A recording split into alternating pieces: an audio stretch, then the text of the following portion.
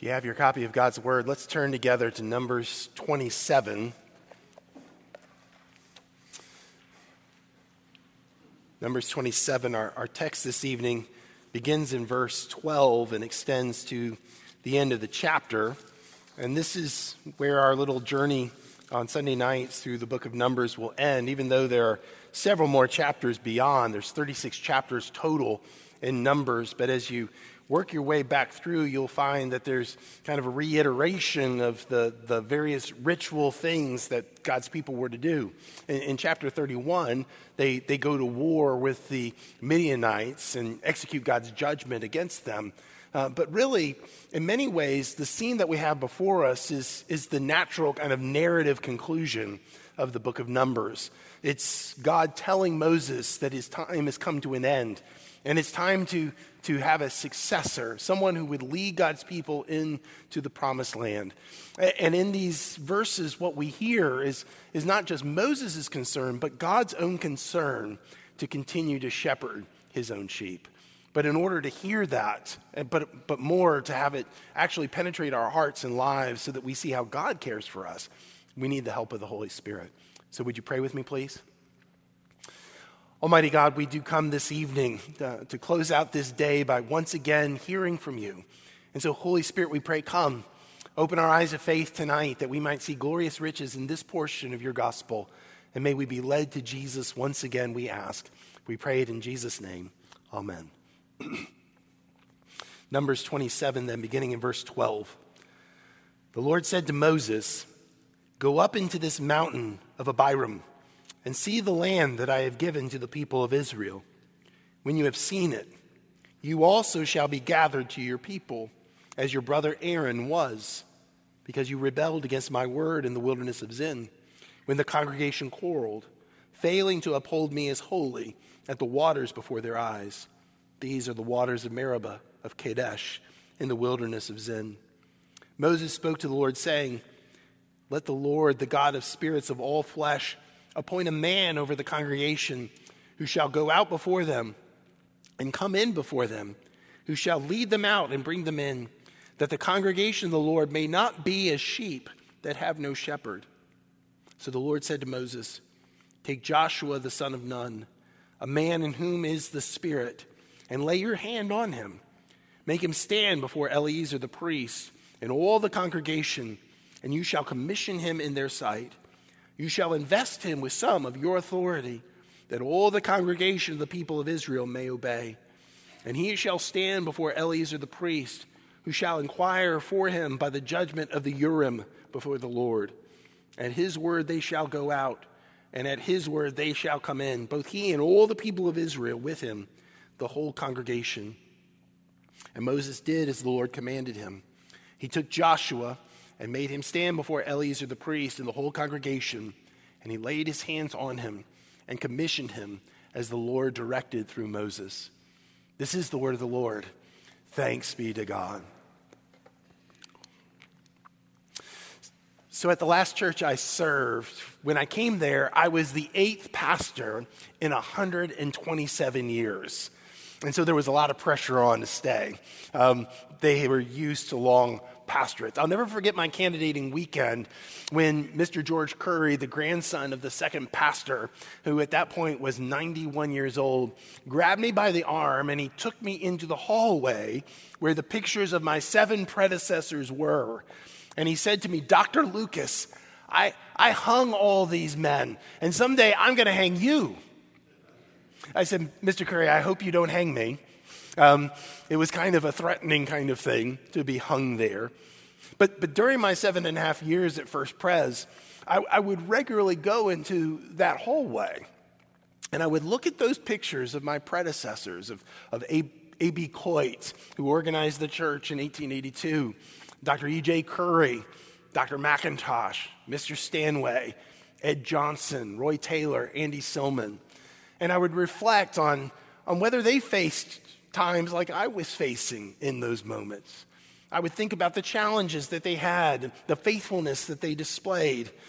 And as it happened over my time there, as I mentioned, I got to know Dr. Curry's grandson. In fact, I I did his funeral. About a year after I got there, as Mr. Curry was dying, I went to him in the hospital and I said, Mr. Curry, what do you want me to preach at your funeral? And he raised both arms to the heavens and said, just like my granddad preached the gospel. Okay, so we did. Mr. Stanway, the fourth pastor, his son was our clerk of session. I did a funeral with Ed Johnson. I regularly had Roy Taylor and Andy Silman back to preach. And in knowing those men and honoring their legacy, I knew that someday, as is now, I would be a predecessor too. Someone would hang my picture on that wall, and now my successor looks at 8 pictures. And my deep longing at that time, and it continues to be 5 years later for my successor, is that he would know God's blessing on his ministry. Because I want my First Pres people, my friends, God's sheep, to have a loving and faithful shepherd. Someone who will care for them now that I'm no longer there. That's what you hear in this passage. You hear Moses' heart for his people. He doesn't want them to wander from God as they did all throughout their wilderness journey. He doesn't want them to be destroyed by the world or by their very own hearts. He knows that his time is coming to an end, but he has a final request from God. A final request that God, the God who has shepherded him, would please provide a faithful shepherd for your people. As I say, here you see and hear the heart of a pastor, but even more in this passage, you hear God's own heart for his people. Because, of course, in the end, God's the one who shepherds his people. He's the one who shepherds his people through leaders and pastors whom he sends them, even with all of their flaws, even with all of their failures like Moses endured. Even still, God was shepherding his people through Moses. But he was also shepherding Moses too. After all, Moses was a wayward sheep, as we are reminded once again, a wayward sheep who needed God's severe mercy. You see the mercy that God shows to Moses in the instruction of verse 12. If you have your Bibles open, look again at verse 12. The Lord says to Moses, go up into this mountain of Abiram and see the land that I have given to the people of Israel. Think of it, finally, after 40 years in the wilderness because God's people rebelled at Kadesh Barnea, 40 years of Moses burying the first generation, 40 years of declaring God's promises to the people, and especially to the second generation as they're growing up, as he's dealing with their rebellion, as he's interceding and pleading for them, as he's judging them and correcting them, as he's caring for them. 40 years of wandering to the promised land. But now Moses will see the promised land. He was to go up to the Abiram mountain range. He'll eventually make his way, Deuteronomy will tell us, to Mount Nebo in that range. And God tells him to look from the east side of the Jordan River, across the river, to look into the promised land. But this looking, it was more than just looking. This looking was more than just seeing the promised land. The British pastor Raymond Brown observed that in Hebrew legal practice, the act of viewing the land is actually part of the formal process of purchasing the land. And so God, in allowing Moses to view the promised land, was actually using that viewing as part of the formal process of acquiring the land for God's people. He was giving Moses legal assurance that the promised land would in fact be possessed, that all of Moses' labor for God's people over 40 long years, it wouldn't be wasted. God's people would get safely home. Moses wouldn't be there to see it, but by seeing the promised land, looking into it, previewing it, God was assuring Moses' heart it would all come true. This was a mercy, a wonderful, tender mercy that God was showing to Moses. And yet, though it was a mercy that Moses was allowed to see the promised land, we have to confess it was a severe mercy. It was a mercy with rough edges because Moses wouldn't actually get to go into the promised land. That's verse 13. When you have seen it, God says, you also shall be gathered to your people as your brother Aaron was, because you rebelled against my word in the wilderness of Zin, when the congregation quarreled, failing to uphold me as holy at the waters before their eyes. Once again, Moses is reminded of the reason why he would not enter the promised land. He's reminded that he too will die with that first generation whom he buried. He too will identify with them in their sin, in their rebellion, in their judgments. How hard that had to have been. To be able to come that close to the promised land. To be up on a mountaintop and to be able to see in it 20 miles maybe. 20 miles to the promised land and to be told you won't get to go in. You won't get to enjoy the fruits of that land that you have longed for 40 years. It was a severe mercy, a mercy with rough edges. And yet even this severe mercy was a mercy still because God said, no, instead, you also shall be gathered to your people as your brother Aaron was. Moses, you're going to the real promised land. You're going to the place of my presence. You are going to see your people once again. You're going to see your brother Aaron. You're going to see your sister Miriam. You're going to see your mother who trusted me to such a degree that he placed you on the waters in an ark so that I might deliver you and your people. You're going to see them all again.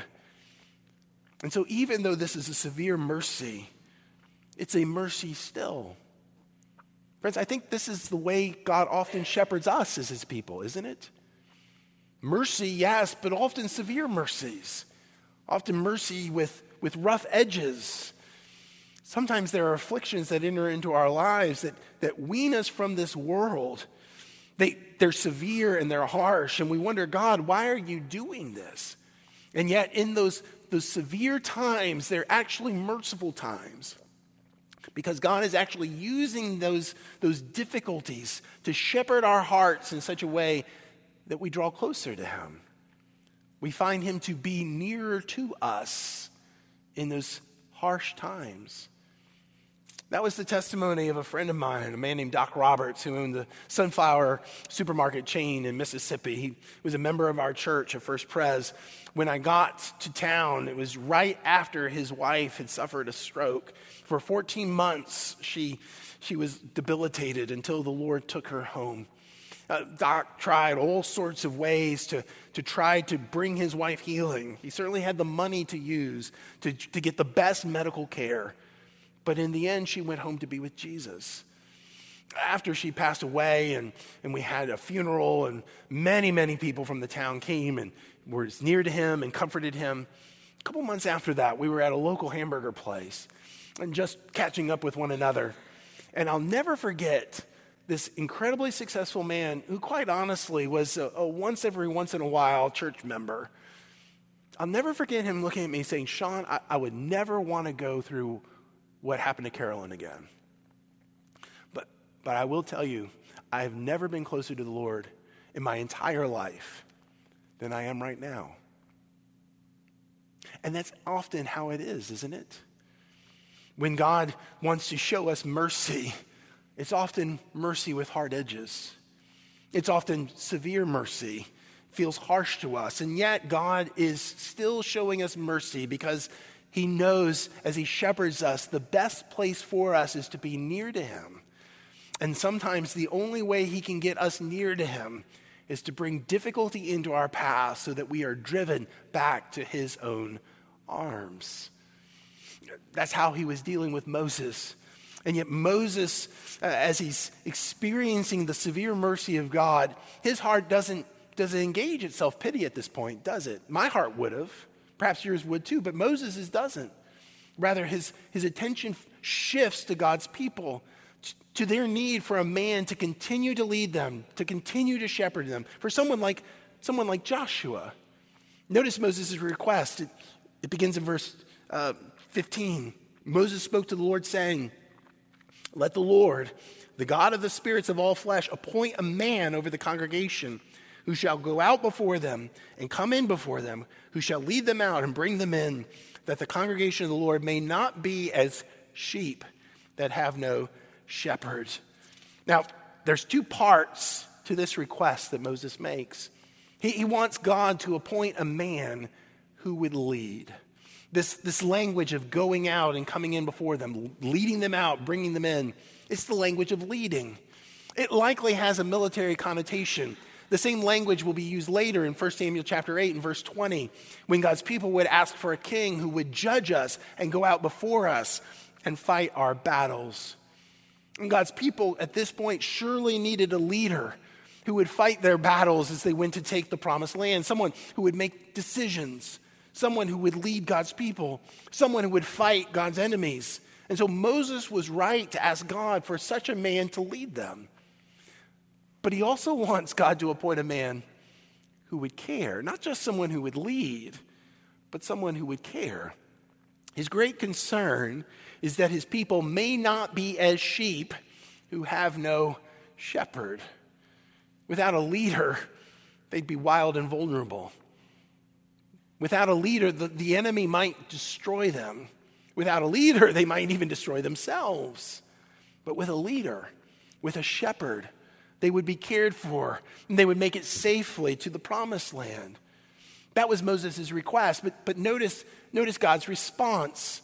It's verse 18. The Lord said to Moses, "Take Joshua the son of Nun, a man in whom is the Spirit. Lay your hand on him. Make him stand before Eleazar the priest and all the congregation, and you shall commission him in their sight. You shall invest him with some of your authority, that all the congregation of the people of Israel may obey. And he shall stand before Eleazar the priest, who shall inquire for him by the judgment of the Urim before the Lord. At his word they shall go out, at his word they shall come in, both he and all the people of Israel with him, the whole congregation." And so God would continue to shepherd his people through Joshua. Already God's own Spirit dwelt powerfully in him. But now Moses was to signal the transfer of authority, the delegation of authority, through the laying on of hands. That same action passes on to the New Testament in Acts chapter 6, when the elders lay their hands on the deacons to wait upon the tables. To this own day, when we ordain and install officers, what do? We lay hands on them, just as Moses did, just as the apostles did. Why? It's a sign of a transfer of leadership, a transfer of authority, a delegation of sorts. And so Moses was to signal this delegation of authority, his authority transferring to Joshua. And Eleazar was to ensure that Joshua would have plenty of direction from the Lord, access to the Urim, the seeing stones, if you will, that would respond to the prayers of God's leaders as they cast lots before the Lord. But above all, God promises that God's people would respond to Joshua's leading. God's people would go out at his word. God's people would come in at his word. And he would be a shepherd for God's own sheep. Through him, God would continue to shepherd his own blood-bought people. Of course, friends, God continues to do that today, doesn't he? He certainly uses human leaders to shepherd us. He uses pastors and elders. That's how the New Testament thinks of the office of elder. In 1 Peter chapter 5, Peter writes to the fellow elders, and what does he say? Shepherd the flock of God that's among you. The office of elder is not one of decision-making, of being in the room where it happens. The office of elder is to be a shepherd, to certainly lead. Certainly, yes, there are decisions to be made, to fight against the enemies of God's people, to be sure, but also to care, to come alongside in compassion, to make sure that God's people don't destroy themselves, that they're not destroyed by the enemy, by the world. God continues to shepherd his people through very human leaders. Sometimes they make mistakes. Sometimes they fail, like Moses did. And yet God, he condescends to our weak capacities by giving us flesh and blood human leaders called pastors and elders to shepherd the people of God. But of course, ultimately, God shepherds his own blood-bought people, yes, through human means, yes, through men, but ultimately, we are all under shepherds, under God's chosen one, in whom the fullness of God's Spirit is, namely Jesus. Jesus is ultimately the one who shepherds God's people today.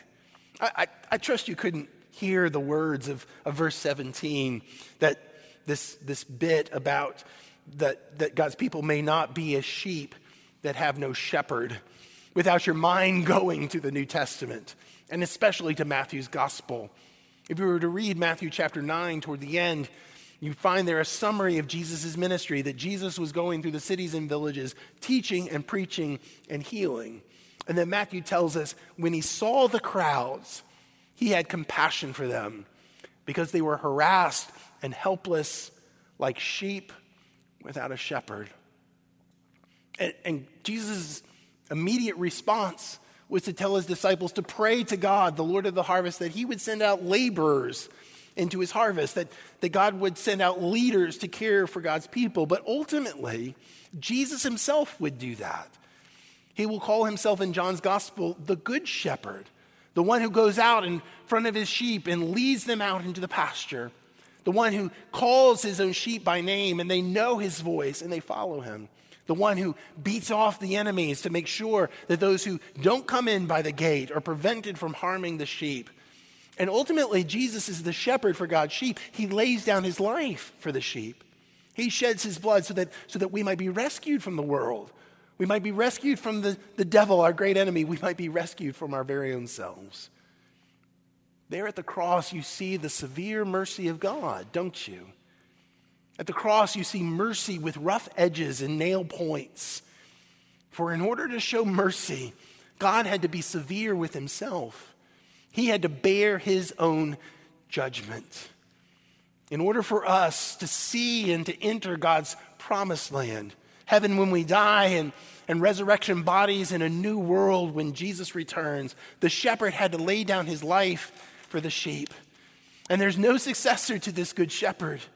When he was hung on Calvary's tree, he declared it was finished. And when he was raised from the dead, he was raised in a resurrection body that he might shepherd his people forever. And he continues to rule over his people as the only king of the church and continues to declare his good word to you through the ministry of the word, the ministry of the sacraments, and prayer. And so if Jesus tarries, not only will you have me and other pastors and elders as shepherds, but someday, just as I've been granted grace to know predecessors here at IPC like John Sartell and John Hardy and Richie Sessions, hopefully someday I'll know successors too.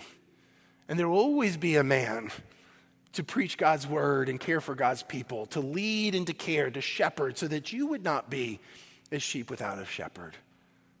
Of course, none of us will be if we come to know Jesus, because of course Jesus is the great shepherd of the sheep, and he'll make sure that we get home safely. Thanks be to God. Would you pray with me? Almighty God, we bless you for this good closing word from this gospel according to Numbers, this good news that you continue to shepherd your people.